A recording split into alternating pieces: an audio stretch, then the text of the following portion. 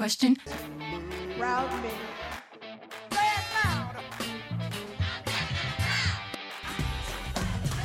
I'm proud. She would have been real proud of you. Proud. Rebecca Lehman, proud to be an American. Mutant and proud. Movie Geeks, it is Movie Geek and Proud. I am Rob. I'm Sean. And we are doing another episode, but this is Sean's pick. And I'm excited. I picked a movie that wasn't super popular when it came out, but we still had a fan who wanted to be on the episode with us. Yes, he heard our episode and was like, I enjoy that movie. I want to be on it. And it just so happened to be our guest that we had on our mini draft episode. We have Brad from Cinema Guys back with us. Hello? You know what Hello? this means, Rob? Every movie has two fans. Brad, welcome At least back this to one our has. show. Thank you. At least this one has two fans. Yeah. Brad, how's it been since we last talked to you? It's been very good. We've been very busy. We have a big week for us coming up, so we're kind of nervous and excited. Okay. Yeah, April's going to be heavy for us. Because that's our anniversary of our 1 year. So we've got a lot of planning and stuff to do with that. And I think almost every episode has a guest. So yeah, it's going to be jam-packed. But Brad, welcome back. We're so glad to have you on the show again. And we should just get right to it. Do we have anything else? Is there anything else going on? You forgot why else April's a big month, and I'm really hurt. Yeah, all of that will be discussed, in April. But no, in April. You keep it a secret.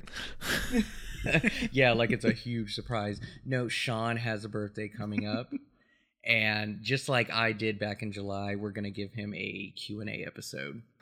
Well, happy early birthday and happy early anniversary to you guys. How about that? Thank you, Brad. Our anniversary isn't until August. Let's do our question of the week. Sean, what's our question this week? Question. Bum, bum, bum, bum. Name a film by Danny Boyle you've never seen before but want to. Okay. Obviously, this question is inspired by Today. This is a Danny Boyle film that I have never seen. So I figured, hey, I wonder if there's anybody else out there that hasn't seen something. So what were some of the answers that we got?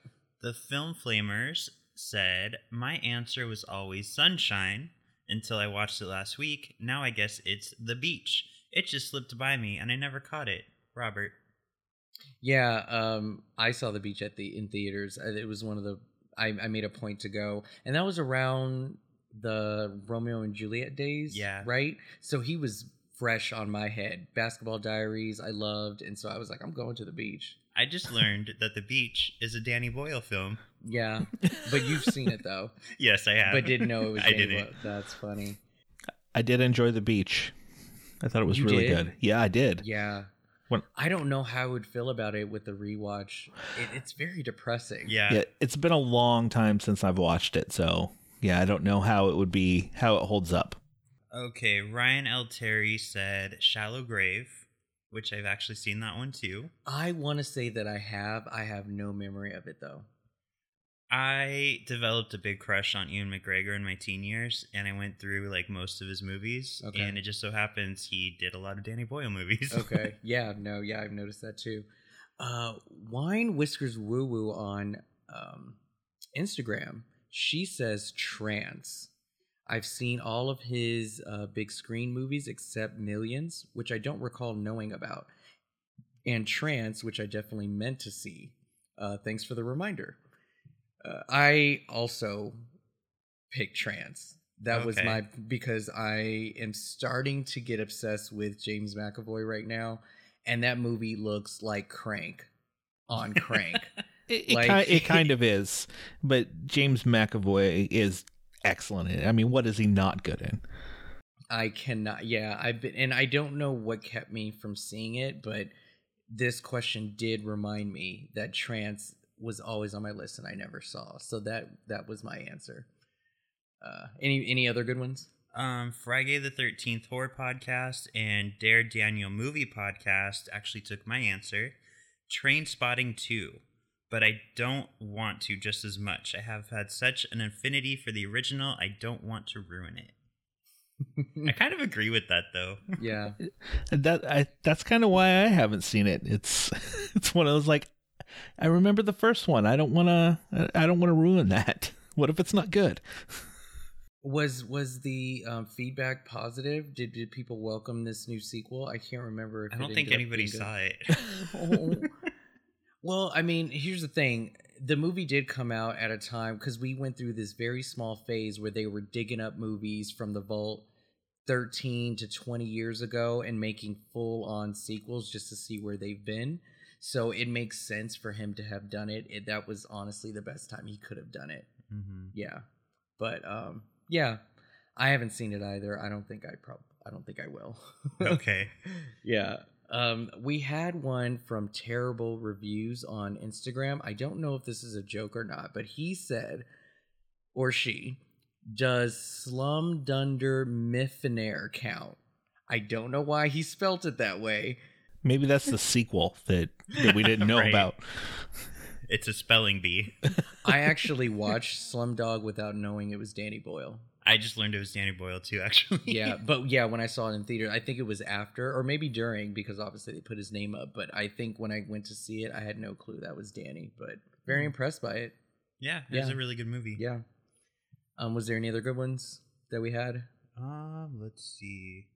Macabre Media Podcast said, I haven't seen 127 Hours. That's one I haven't seen. I haven't seen that either. And I think for obvious reasons, I just can't. I don't know how much they show.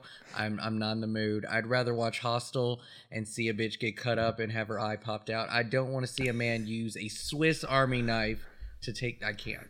Well, I can't. Okay. I think it's different when you're watching, oh, this is some fictional horror movie compared to, oh, this was based on something that actually happened. It's a little different in your mind. I haven't seen 127 Hours either. It's not that I didn't totally want to, but it's the same kind of thing. I'm like, I don't know if I want to see that. Yeah. Right. But I love horror movies.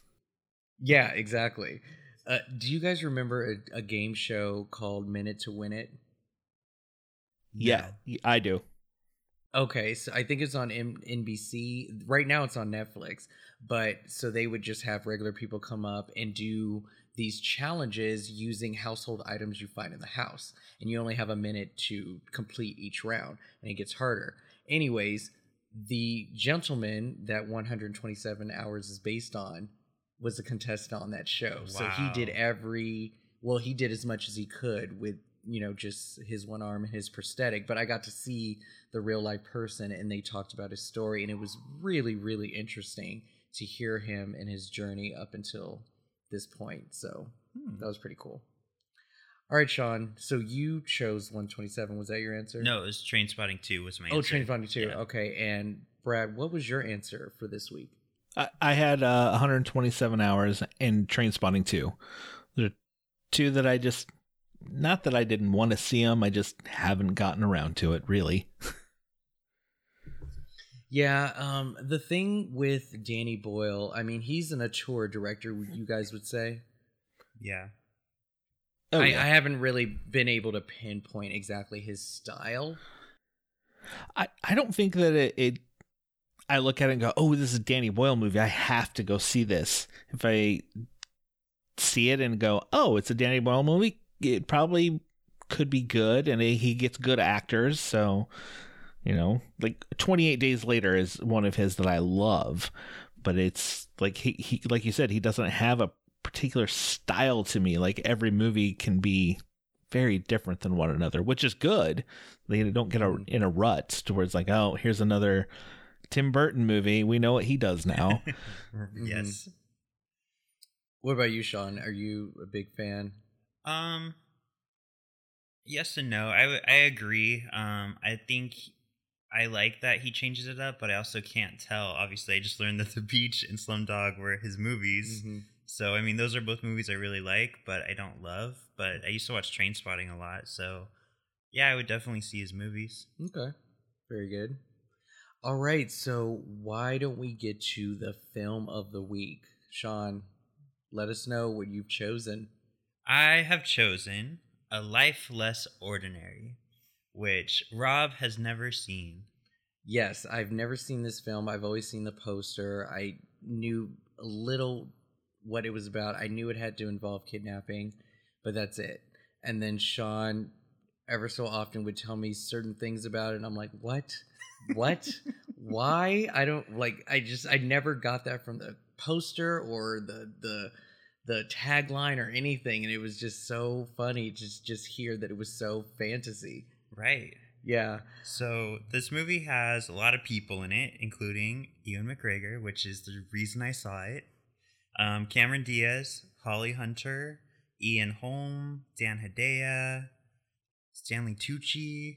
We'll talk about some other ones that come up. Delroy Lindo. Yeah. It came out October 24th of 97. It was budgeted at $12 million, and it made $4.4 million. Wow. Now, now it said wide release on IMDb, so this got a Hollywood-based release, and nobody saw this. That's so crazy. I know. I'll admit, I did not see it in a theater.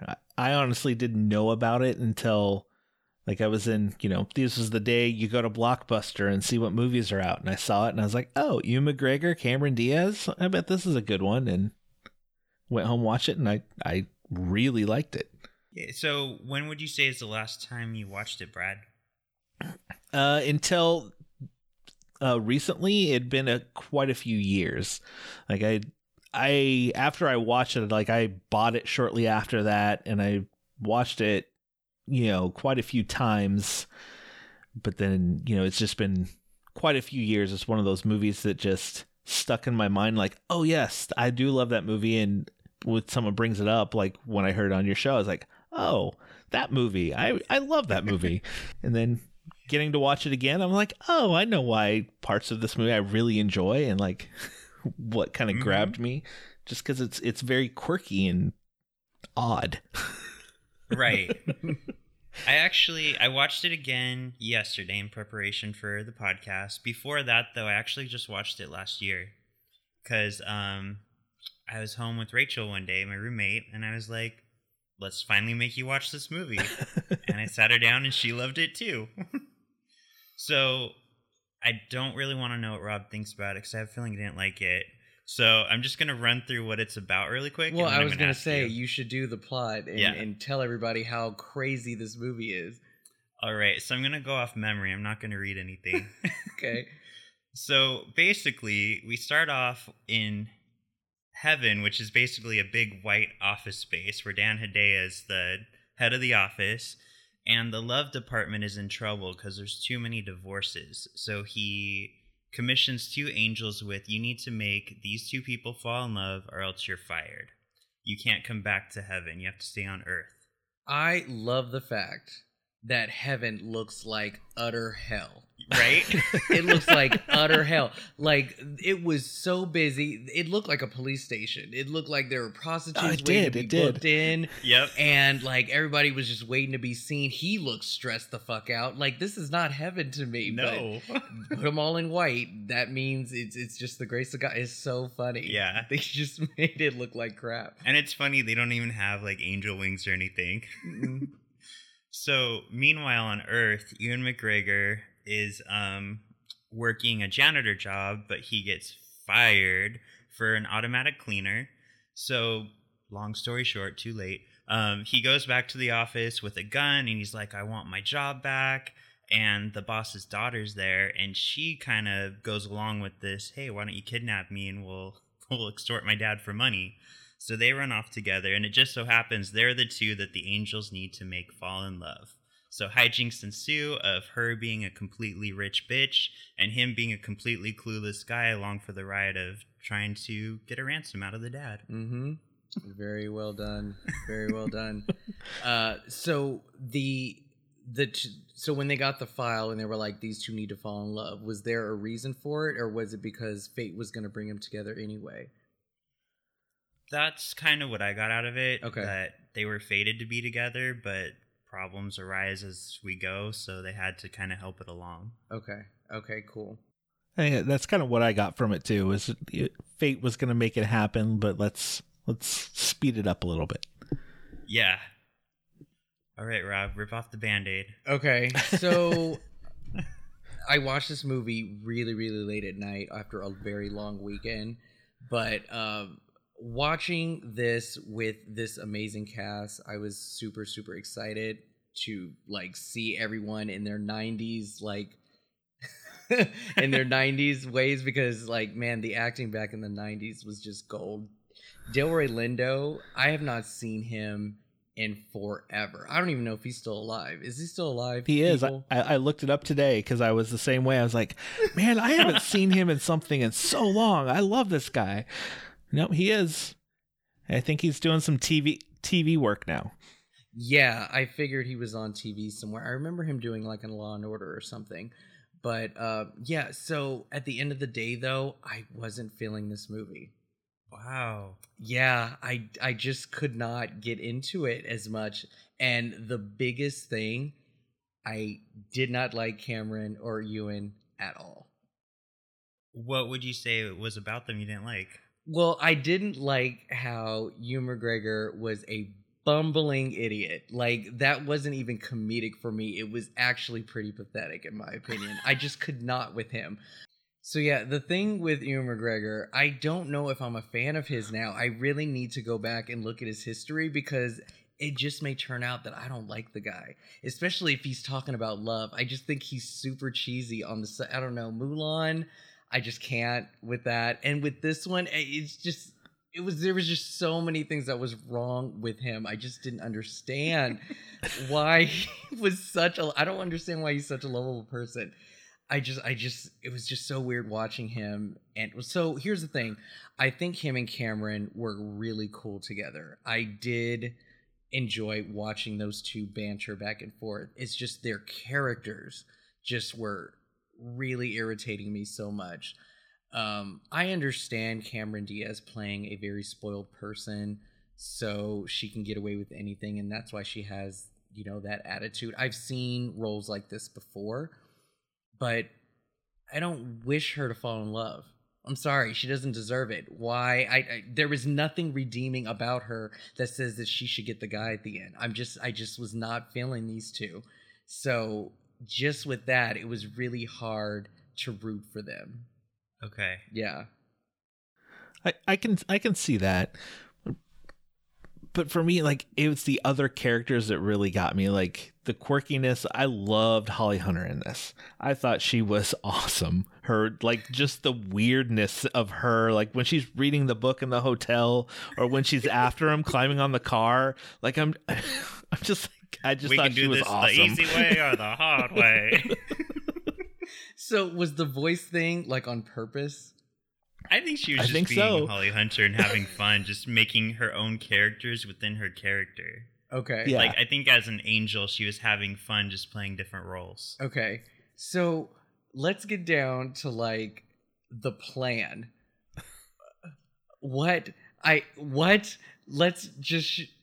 Okay, so well, before we get there, I need a palate cleanser. I want to know from Brad, why do you like this movie? Okay. I need to cancel out Rod's assholiness. I like this movie because of, to me, it was just a fun, quirky little movie. Like, it was a comedy, yet a romantic comedy, and just, like when I told you guys to watch Hudson Hawk, it's that same type of thing. Just, it has these weird little characters like Delroy Lindo and Holly Hunter's angels. I loved them. Stanley Tucci, he was just so bizarre, and I don't even honestly know why he was in the movie, but I loved him. There was no reason. There was no reason for him to be in this movie, and I love Stanley Tucci. He looked good in this movie, and God, he still looks good now, but man, I was feeling this man in this film. But there was no point to him. That entire like scene with him and Cameron in the nurse outfit, there was just no reason for. I didn't understand what was happening, And like him, I don't know. But you know what's funny is for the longest time, I thought he was gay because he always plays either gay or effeminate. Because in Julie and Julia, he was straight, but he was still very effeminate. Yeah. So seeing him in this is like the only movie I've seen where he's like he asshole straight guy. Oh, he pulled it off so well. I loved it. Oh, he was so good. But yeah, the nurse doctor scene was very, I mean, just his character in general was odd why it was there, but that scene was like, oh, we're just going to throw something in here.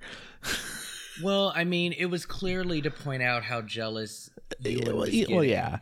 and to show, but we already knew he was into her. So it's just, again, it was just a very, like, I didn't understand what her point of view was and why she was doing it. Do you think he was in it to highlight in the beginning that maybe it was to kind of make us like her a little bit or try to make us like her because she's not just there for the money, because he was obviously like the choice for a rich husband. Well, I know. Well, she had to make some kind of payment for his work on getting the bullet out. That is the only thing that I can think of. But it was just this. It was still this weird thing. Like she was going to sleep with him, I think.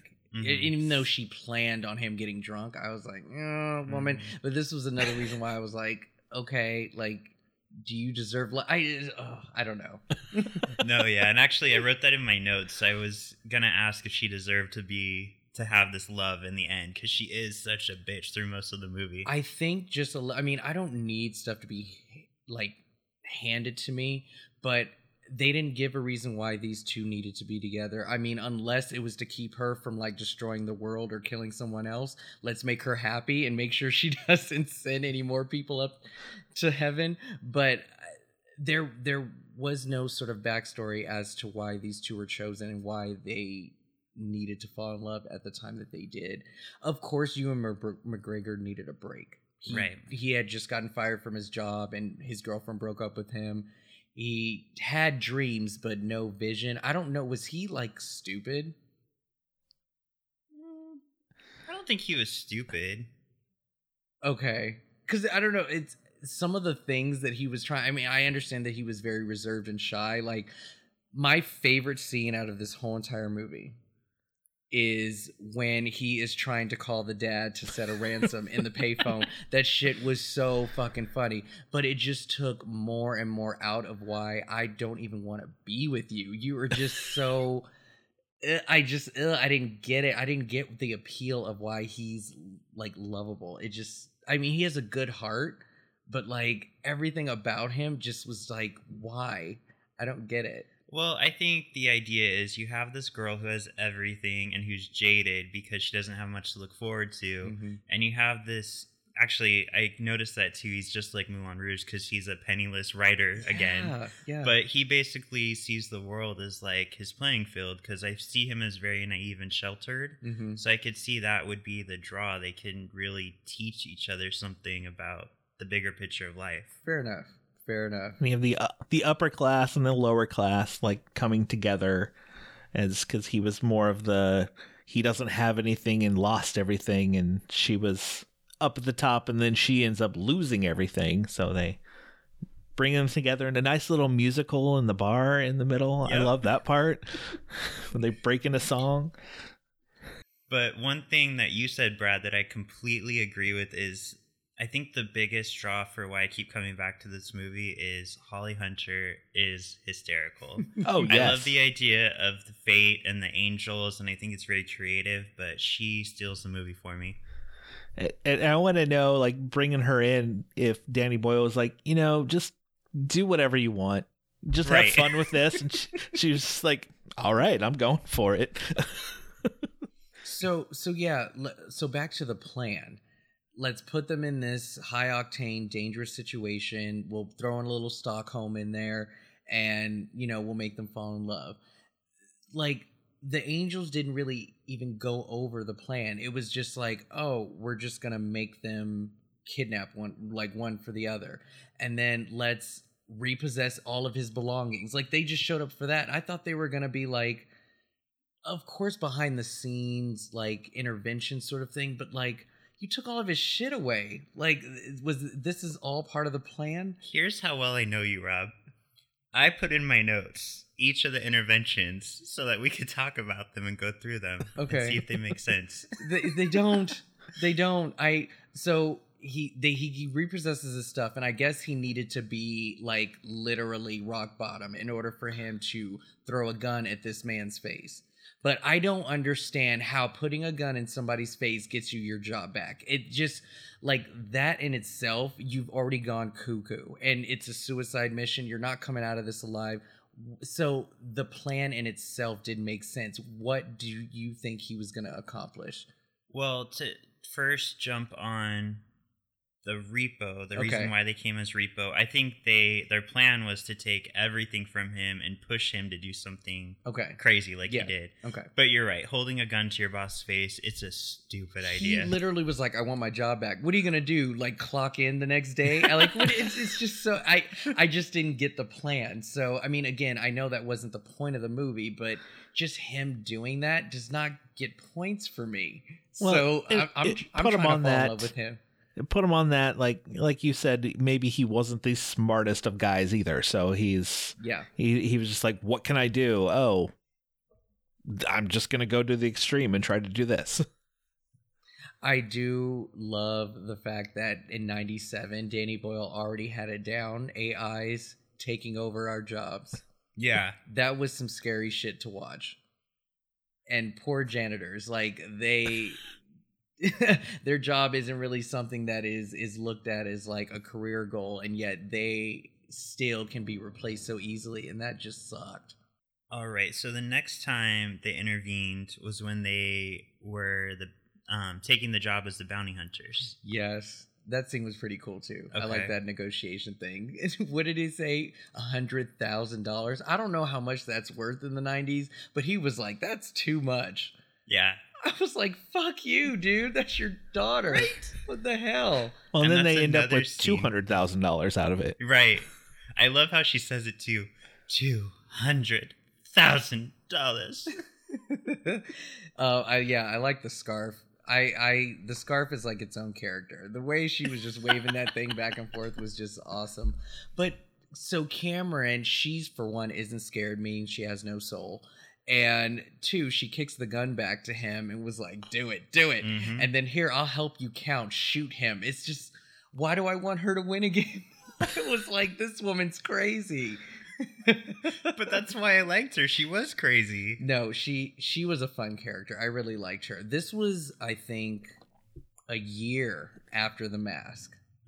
And I don't know exactly when this was filmed, but I think it released a year afterwards. She wasn't too much of a big name yet, but I think it's cool that she was still sought out and chosen for this movie because the role worked perfectly for her. Yeah. Yeah. So one of the things that I really do like about Danny Boyle's movies, and especially in this one, is the scene where the two angels are in their bounty hunter phase and they kidnap Ewan McGregor and they take him to bury him in a hole, and that music is playing the whole time, and Cameron like takes out Holly Hunter and she's running through the forest to get to him, and that part gives me chills every time with that music.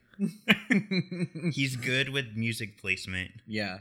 Oh yeah, he's very good with that. I did like the score. Score was good. Yeah. Him getting shot up though, I don't know what that was about. Because they go to meet for the drop off and then they just shoot at him. I think it was so he wouldn't run away with the money, I guess. Or earlier when it was the bomb. Yeah. I think they did that just to make him see what the stakes are and make it feel real. Okay. With the Timothy Oliphant cameo before then, like a really young. Fuck me. Oh, these cameos were amazing. Timothy looked so young. Right? So young. I wonder if that was his first picture. I'll look it up. Yeah, he had the most baby face I've ever seen, and it was so small. It was just like he just probably auditioned, was like, look what I did, daddy, today. Like, I got he this has a role. Daddy? I know. It's like, you got this role. Look what I'm doing. I was in this big movie for 2 minutes. Yeah. There is another cameo that I did notice, but he's more of a TV star. but it was the gas station clerk, the one who was like super happy, and then Ewan McGregor was just like, here's an extra 20, be a good man, live your life, don't let anybody tell you. Like, that's the smartest thing he said. But did you guys recognize the gas clerk? I didn't. So that's Christopher Gorham, who was on Ugly Betty. He was also on this short miniseries called Harper's Island. He's currently doing Insatiable on Netflix. He did another show where he was some army vet, but he was also on Ryan Murphy's Popular, that high school WB show. I don't know if you watched that back in the day. No. Well, yeah, I recognize him. He's everywhere. He's awesome. So it was really cool to see him. So Timothy Olyphant's first movie, I didn't remember him being in this movie, but you'll probably remember it because you remember everything because you're weird. He was in The First Wives Club. Yes, that was his first movie. 1996. Wow. So then A Lifeless Ordinary 97, then Scream 2 97. So where was Go? I think that was 99. Yeah. So that was sorry, later. I stole your thunder.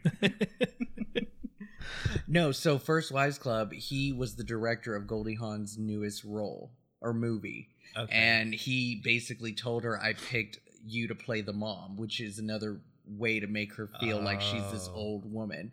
So yeah, it was very short, but yeah, he was definitely in that one. That's funny. I was gonna say, what did you guys think of the kind of like the backwoods neighbor that came to the house? What the hell? What the hell was that? What the hell? I was so creeped out. He was like, I've been talking to my friend and he said this, and then he was like, oh, your puppy's Felix is a dog, and he's like, why would I talk to a dog? What the hell's I was like, oh my god, please shut the door. Why are you still talking to him? This is creeping me out. Please tell me the point of him. I'm a regular guy. Just watching my biblical television and oh yeah, that's right, I only do biblical channels. I don't know who this man is. Well, I think he was there for a few parts that mattered. Like, he was comedy and he's the reason for the musical number. Mm-hmm. So to get the musical number in the movie, which was, very important to the story. But also he came in the end and helped. So yeah, he was needed for something. Yes. I do remember that he did come in. And you find out his friend Felix does bark a lot, so. Yeah. Maybe that's who your neighbor is. Maybe Felix is the one barking. Oh, I know, right? We have this dog who lives very close to us who barks through all of our recordings. So if you hear him, we call him the ghost. This puppy ghost that just barks right in the middle. If you listen carefully, you'll hear him barking. Did you also recognize, I'm sure you did, the bartender? The restaurant owner? Oh yeah, Tony Shalhoub. Yep. He was awesome. I like him. He gave the morality of it all. Oh, that was another thing that pissed me off. He was like, I didn't write the fucking poem. Go away, bitch. I was like, what is wrong with you? She is pouring her heart out to you, and you're just like, I didn't write it. Oh my god. Now, okay, I have a question, because the angels were like super happy that this poem worked and she wanted him, but did they really expect for this man to lie and have their relationship start as a lie? Like, that was a very risky thing to do just to get up into heaven. I think at that point they just didn't give a fuck. They just needed this mission to work. Yeah, they were desperate. Yeah, they just wanted out at that point. They're like, we just want to go back. That was a little. I was like, how long is this charade's gonna go? Is he really gonna pretend that? So I like his honesty. I love the fact that he's being truthful, but it's just the way that he said it. He was just like, I didn't write it. I still don't like you. And then Tony Shalhoub was just like, you are nothing. Go after this woman because you are absolutely nothing. And I felt bad. Yeah. There wasn't a very uplifting, like, oh my god, it's like, he obviously get what you can get. And it's just, I don't know. And I just, What about the, basically the end when he kind of comes around and God himself like steps in and he gets shot through the heart and like all the light comes out and then he realizes and they get together. Come on. Cheesy 90s movie right there. So was that the phone call to Yes. have him survive? I thought it was to bring the angels back. I did a little bit of research. Okay. So Ian gets shot through the heart. Yeah. And then it shows Dan Hedaya on the phone, and he says, thank you, puts it down, and he yells, Ezekiel. Ezekiel is the angel of death. So I think he was getting permission for Ezekiel to keep Ewan alive. Gotcha. Okay. All right. Fair enough. Them getting shot was terrifying. Really? Yeah. When those two angels got shot, I was floored. I didn't know what I was like, man, this movie just went super dark. She got right in the head, and then they're slowly moving. I love that whole scene. You're like, didn't you see it? They moved. He was totally freaked out. So I love it. Tell me about like the Cameron Diaz father dynamic. Like, do you justify her behavior, like the way she grew up, her shooting apples off people's heads, and just like that whole sort of spoiled thing, like, rich girl? Yeah. Like how do you guys feel about that? Just that type of relation. Like, should she hate her dad as much? Is he really trying to teach her a lesson? Does he really love her? Like, what do you think about that, like, dynamic of those two? I think it says a lot in her story to Ewan, where she says, this isn't my first time I've been a hostage. I was a hostage when I was a little girl, and they took I think 6 pints of blood every week. And it was, 3 weeks to get her back? Or 6 weeks to get her back? 6 weeks. So I think going through something like that, yeah, she has every right to hate her dad. He's a money-grubbing asshole. I agree with that. But she stayed, though. What's she supposed to do? She was 12. Well, no, I mean, as a when grown she grew woman. up. Yeah, when she just grew up. Well, I mean, they were like, you're gonna... She had all the money and she could do anything she wanted. She wasn't going to leave that. I mean, she could put an apple on someone's head and go shoot it off. She's like, why would I want to leave this? See, Rob, you don't even like Ewan McGregor, but he makes women who have everything figure out what love is. He did it to Cameron. He did it to Nicole. He did it to me. I don't know. And I didn't really find him that attractive in this movie either. No, his hair is terrible. That wig on his head was just... No, I couldn't do it. I hate to be so negative. I love the fact that this was more of a fantasy than a hardcore like comedy drama or whatever. I did love the angel aspect, but I guess you can say I was used to more of a angelic sort of intervene instead of just two people fucking around and just making sure that they fall in love, you know? Mm-hmm.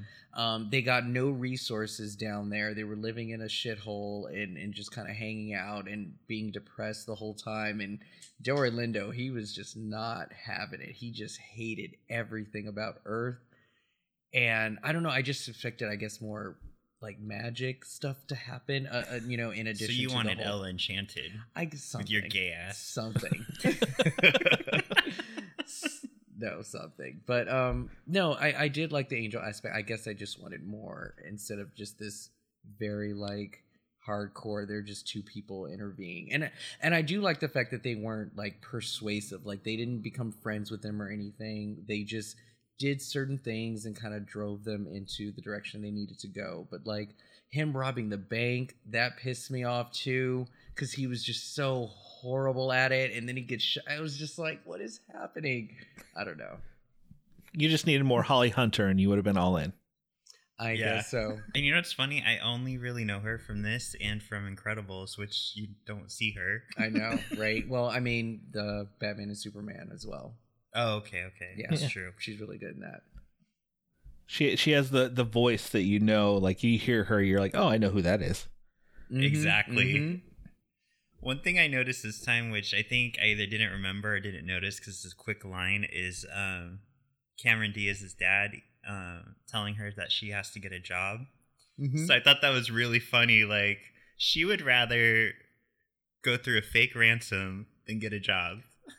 I don't know how you guys liked her. I really don't understand how you guys ended up liking her. She lost her shit when she found out she had to work. And then the way he was describing the job, Like, you're going to do this and you're going to start from the bottom and you're going to know what the value of money is so I can just take it away once you know it. I was like, oh my God, this dad is lethal. He is hardcore.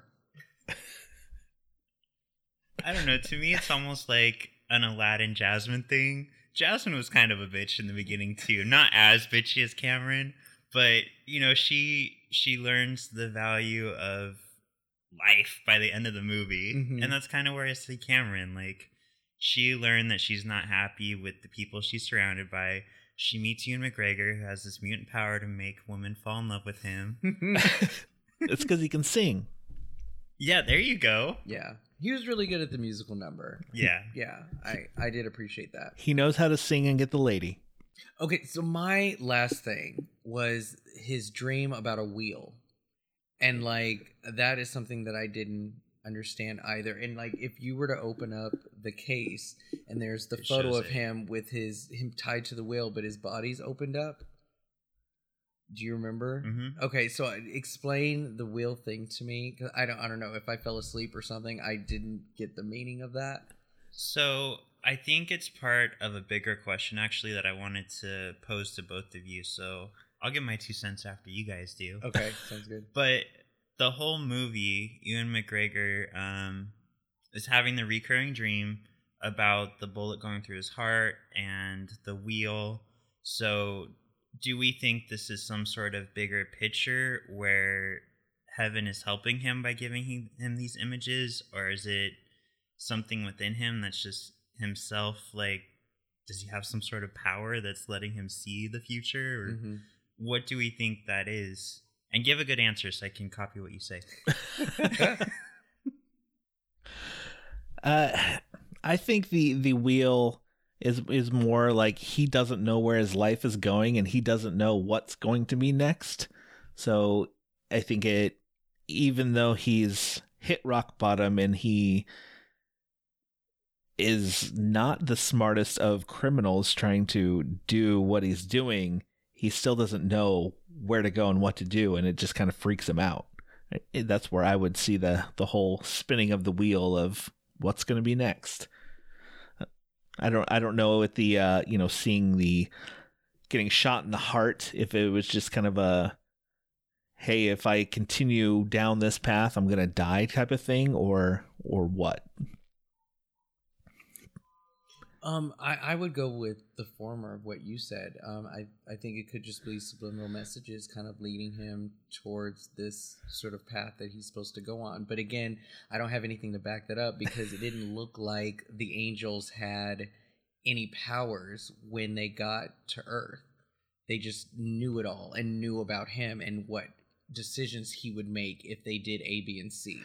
But I didn't see them fly anywhere. I didn't see them do anything. They didn't call for help. Like, I don't think they had any gifts when they went down there. So, Now, do you think they could there are a few points where I felt like they could, I guess, kind of put thoughts into people's minds. Like they would say something and then that person seemed to kind of do it afterwards, but... I got that impression too, actually, in the end when the neighbor and his friend came and helped out. It was almost like they were being led to helping. So I do think there's some sort of control there. But my 2 cents, it actually, I really liked your description, Brad, because I agree with the wheel. I think it's meant to look like the Wheel of Fortune on purpose because you don't know where it's going to land. You don't know what you're going to get. It could be something really good or something really shitty. And I do think that God in the movie knew the whole time what the outcome was going to be, honestly. okay. I think this was just a way to, like, get your department to start working hard again, like shake things up. That I think that's honestly super hardcore. Like, divorce. How do we get these people to start sell? Like, we're going to have to start, like, like sacrificing your jobs if you can't deliver, man. Like, Yeah. and like, if our best agents can't come through, then we're just going to scrap it all and like start from scratch, do something different. That's how a job's supposed to go. That was some heavy pressure right there. I think it was God putting the message into Ewan's head, like, hey, this is how it ends. Be ready for it, basically. Mm-hmm. We have to And I do downsize, love- so get ready. Yeah. I do love that Dan Hedaya was in this film too. I adore him. I really do. I don't see him in much, but like he did, Addams Family, and he did this Clueless. I just find him to be a fun guy when he does comedy. It's out of my control. Yeah. He So plays it's the funny- very good, like, the boss guy that can just yell at you. And you're like, all right, yeah.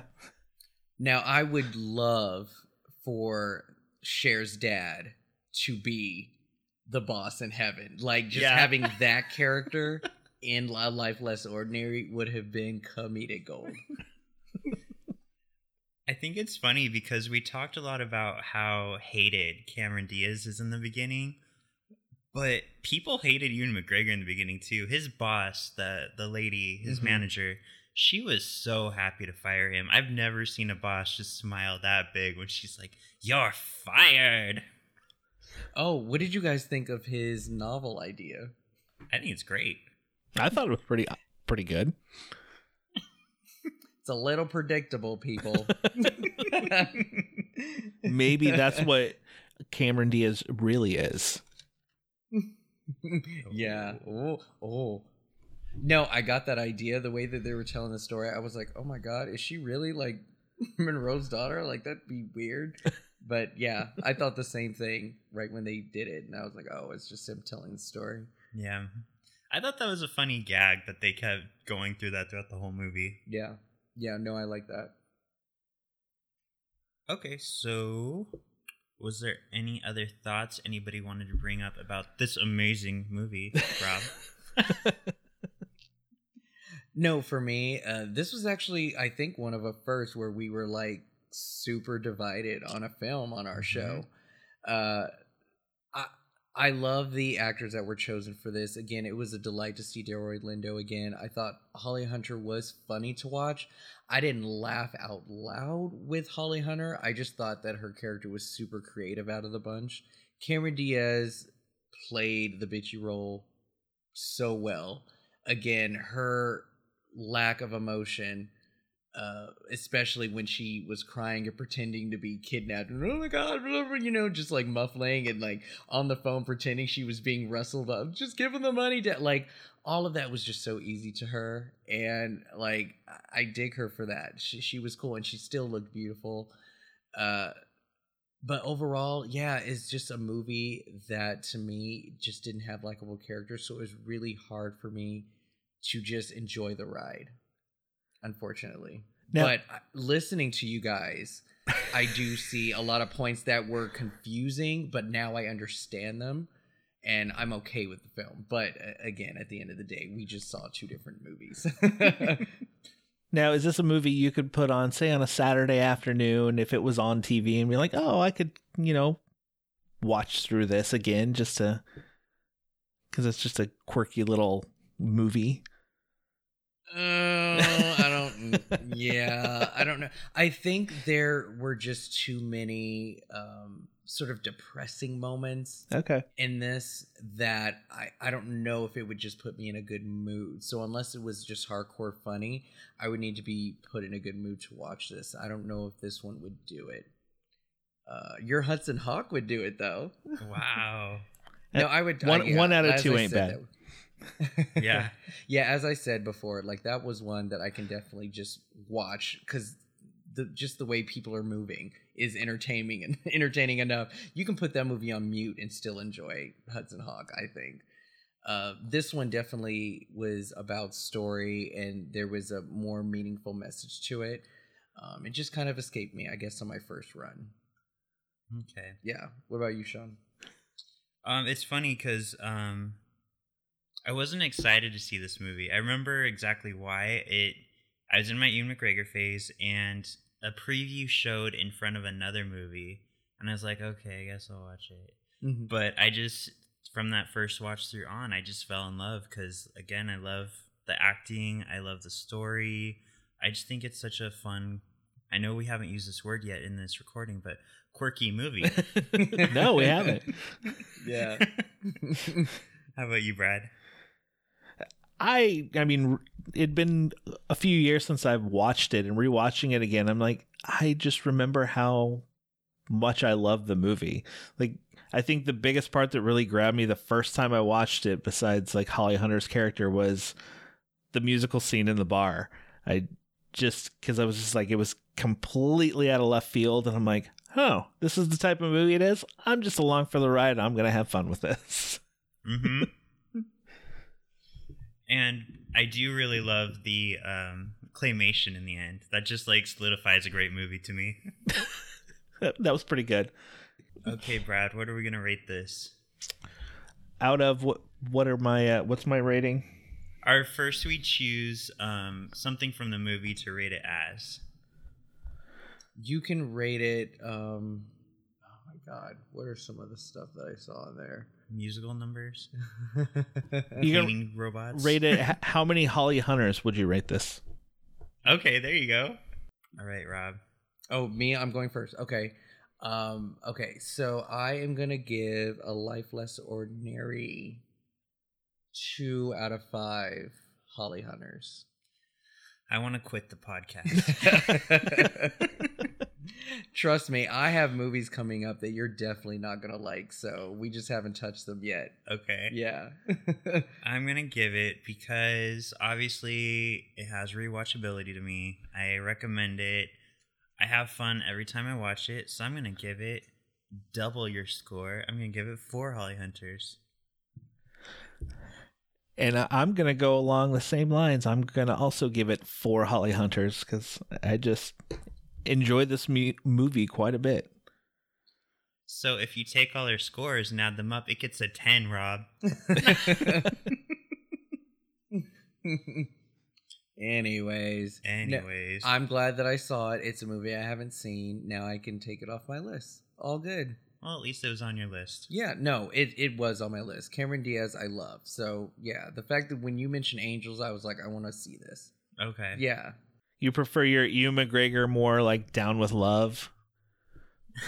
See, I haven't seen that. I think I may just not be a fan. I want to quit the podcast. I honestly just may not be a fan. I don't know, but just watching him fall in love is just utterly boring. There's a scene in Down with Love. I'm not even going to say what it is, but it's hysterical. It's genius. Yeah. So you're going to watch it one day. Okay. Fair enough. So, see, Brad, why don't we start a podcast? We can start an Ewan McGregor podcast. Yeah, no, people would love that. You're just going to hear me breathing heavily the whole time. I think that brings us to Sean's Sound Booth time. Yeah, what song did you pair with this? You know what's funny? I knew the song right away because the song started playing in my car, and I was like, I want to use this for Sean's Sound Booth time. And that's what made me pick this movie. Okay. The song is by My Chemical Romance, and it's called Bulletproof Heart. Never heard of it. What the hell is wrong with you? You know me in music. I don't do music, so I have to hear it in order for me to recognize it. If you tell me a name, I'm not going to know. I know what was it, Chemical Imbalance you said?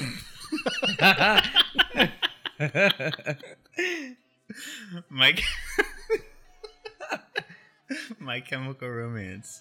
He's never coming back. I knew when you said I was joking. I know Chemical Romance.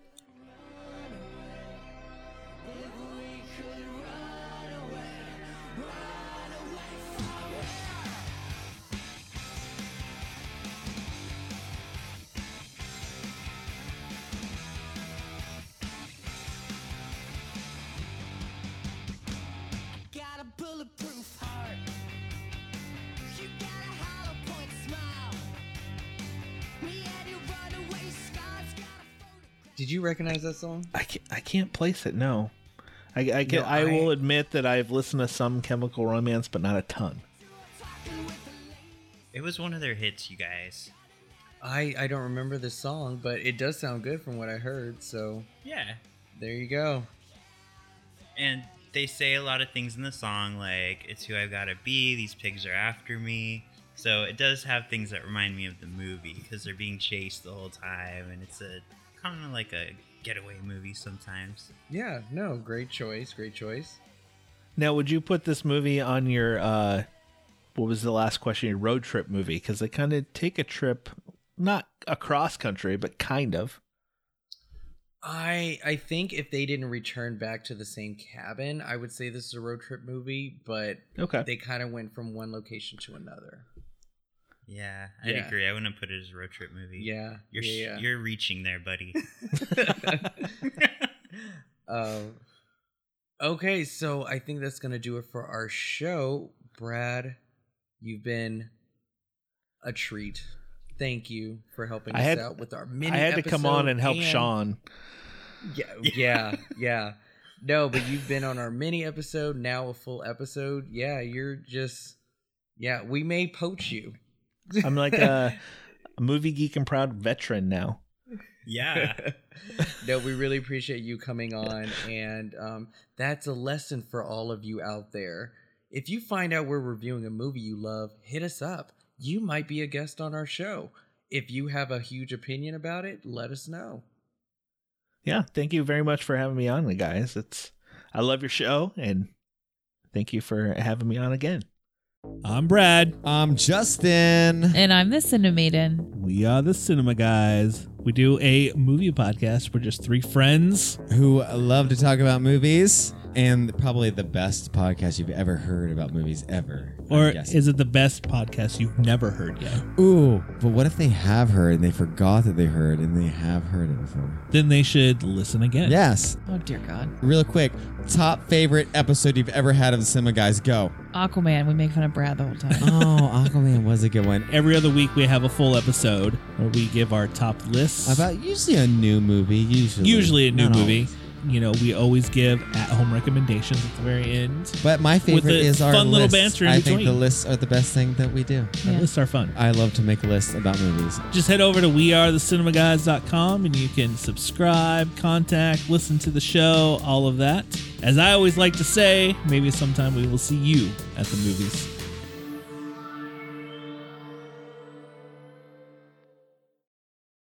Of course. So next week, hopefully the novelty has not worn off. We are going to give you our review of Jordan Peele's Us. This movie will have been out for most likely 2.5 weeks. And we know that everybody is going to have reviewed this movie by then. So hopefully you come back and review Us with us again and get a different perspective, as we have a panel of 4 who is giving all of their insight as to what this movie did for them. Also, you can hear each of us do an impression. Oh, yes. We did our first impression segment on this movie, and it was so bad but so good at the same time. See who Shantae's. Yeah. We also, for you Patreon folks, we are going to do a bonus mini episode of Jordan Peele's first episode of Twilight Zone, which premieres on the 1st of April. So keep a lookout for that. And if anyone would like the review of Us as well as a review of Twilight Zone, this episode will be under the Lightspeed tier of just $1. So give our Patreon page a check and see if you like some of the rewards that we have on there. It's patreon.com/MGP podcast. And also, if you are enjoying our show, remember to give us a review on any podcast you are using, especially iTunes, and this just helps us come up a lot easier in search engines. And also, check out the Cinema Guys. They are an amazing podcast. Brad, tell everybody how they can find you again. You just go to wearethecinemagays.com, and we have everything you need right up there. Perfect. All right, Sean, that's going to do it. That's going to do it. Thank you so much for this recommendation. It was so much fun disagreeing with you for once. He's walking off the show right now. Yeah. No, it's funny. The minute I walked in and saw Rob, it's just his demeanor, I could tell. It was like he hated this movie. And I thought, I'm so glad Brad's here. Whatever. That's why I don't play poker on my days off, because I'm just like, yeah, you can just see it in my face. All right, well, this is us signing off. Thank you guys for listening this week. Say goodbye, Sean. Bye, Sean.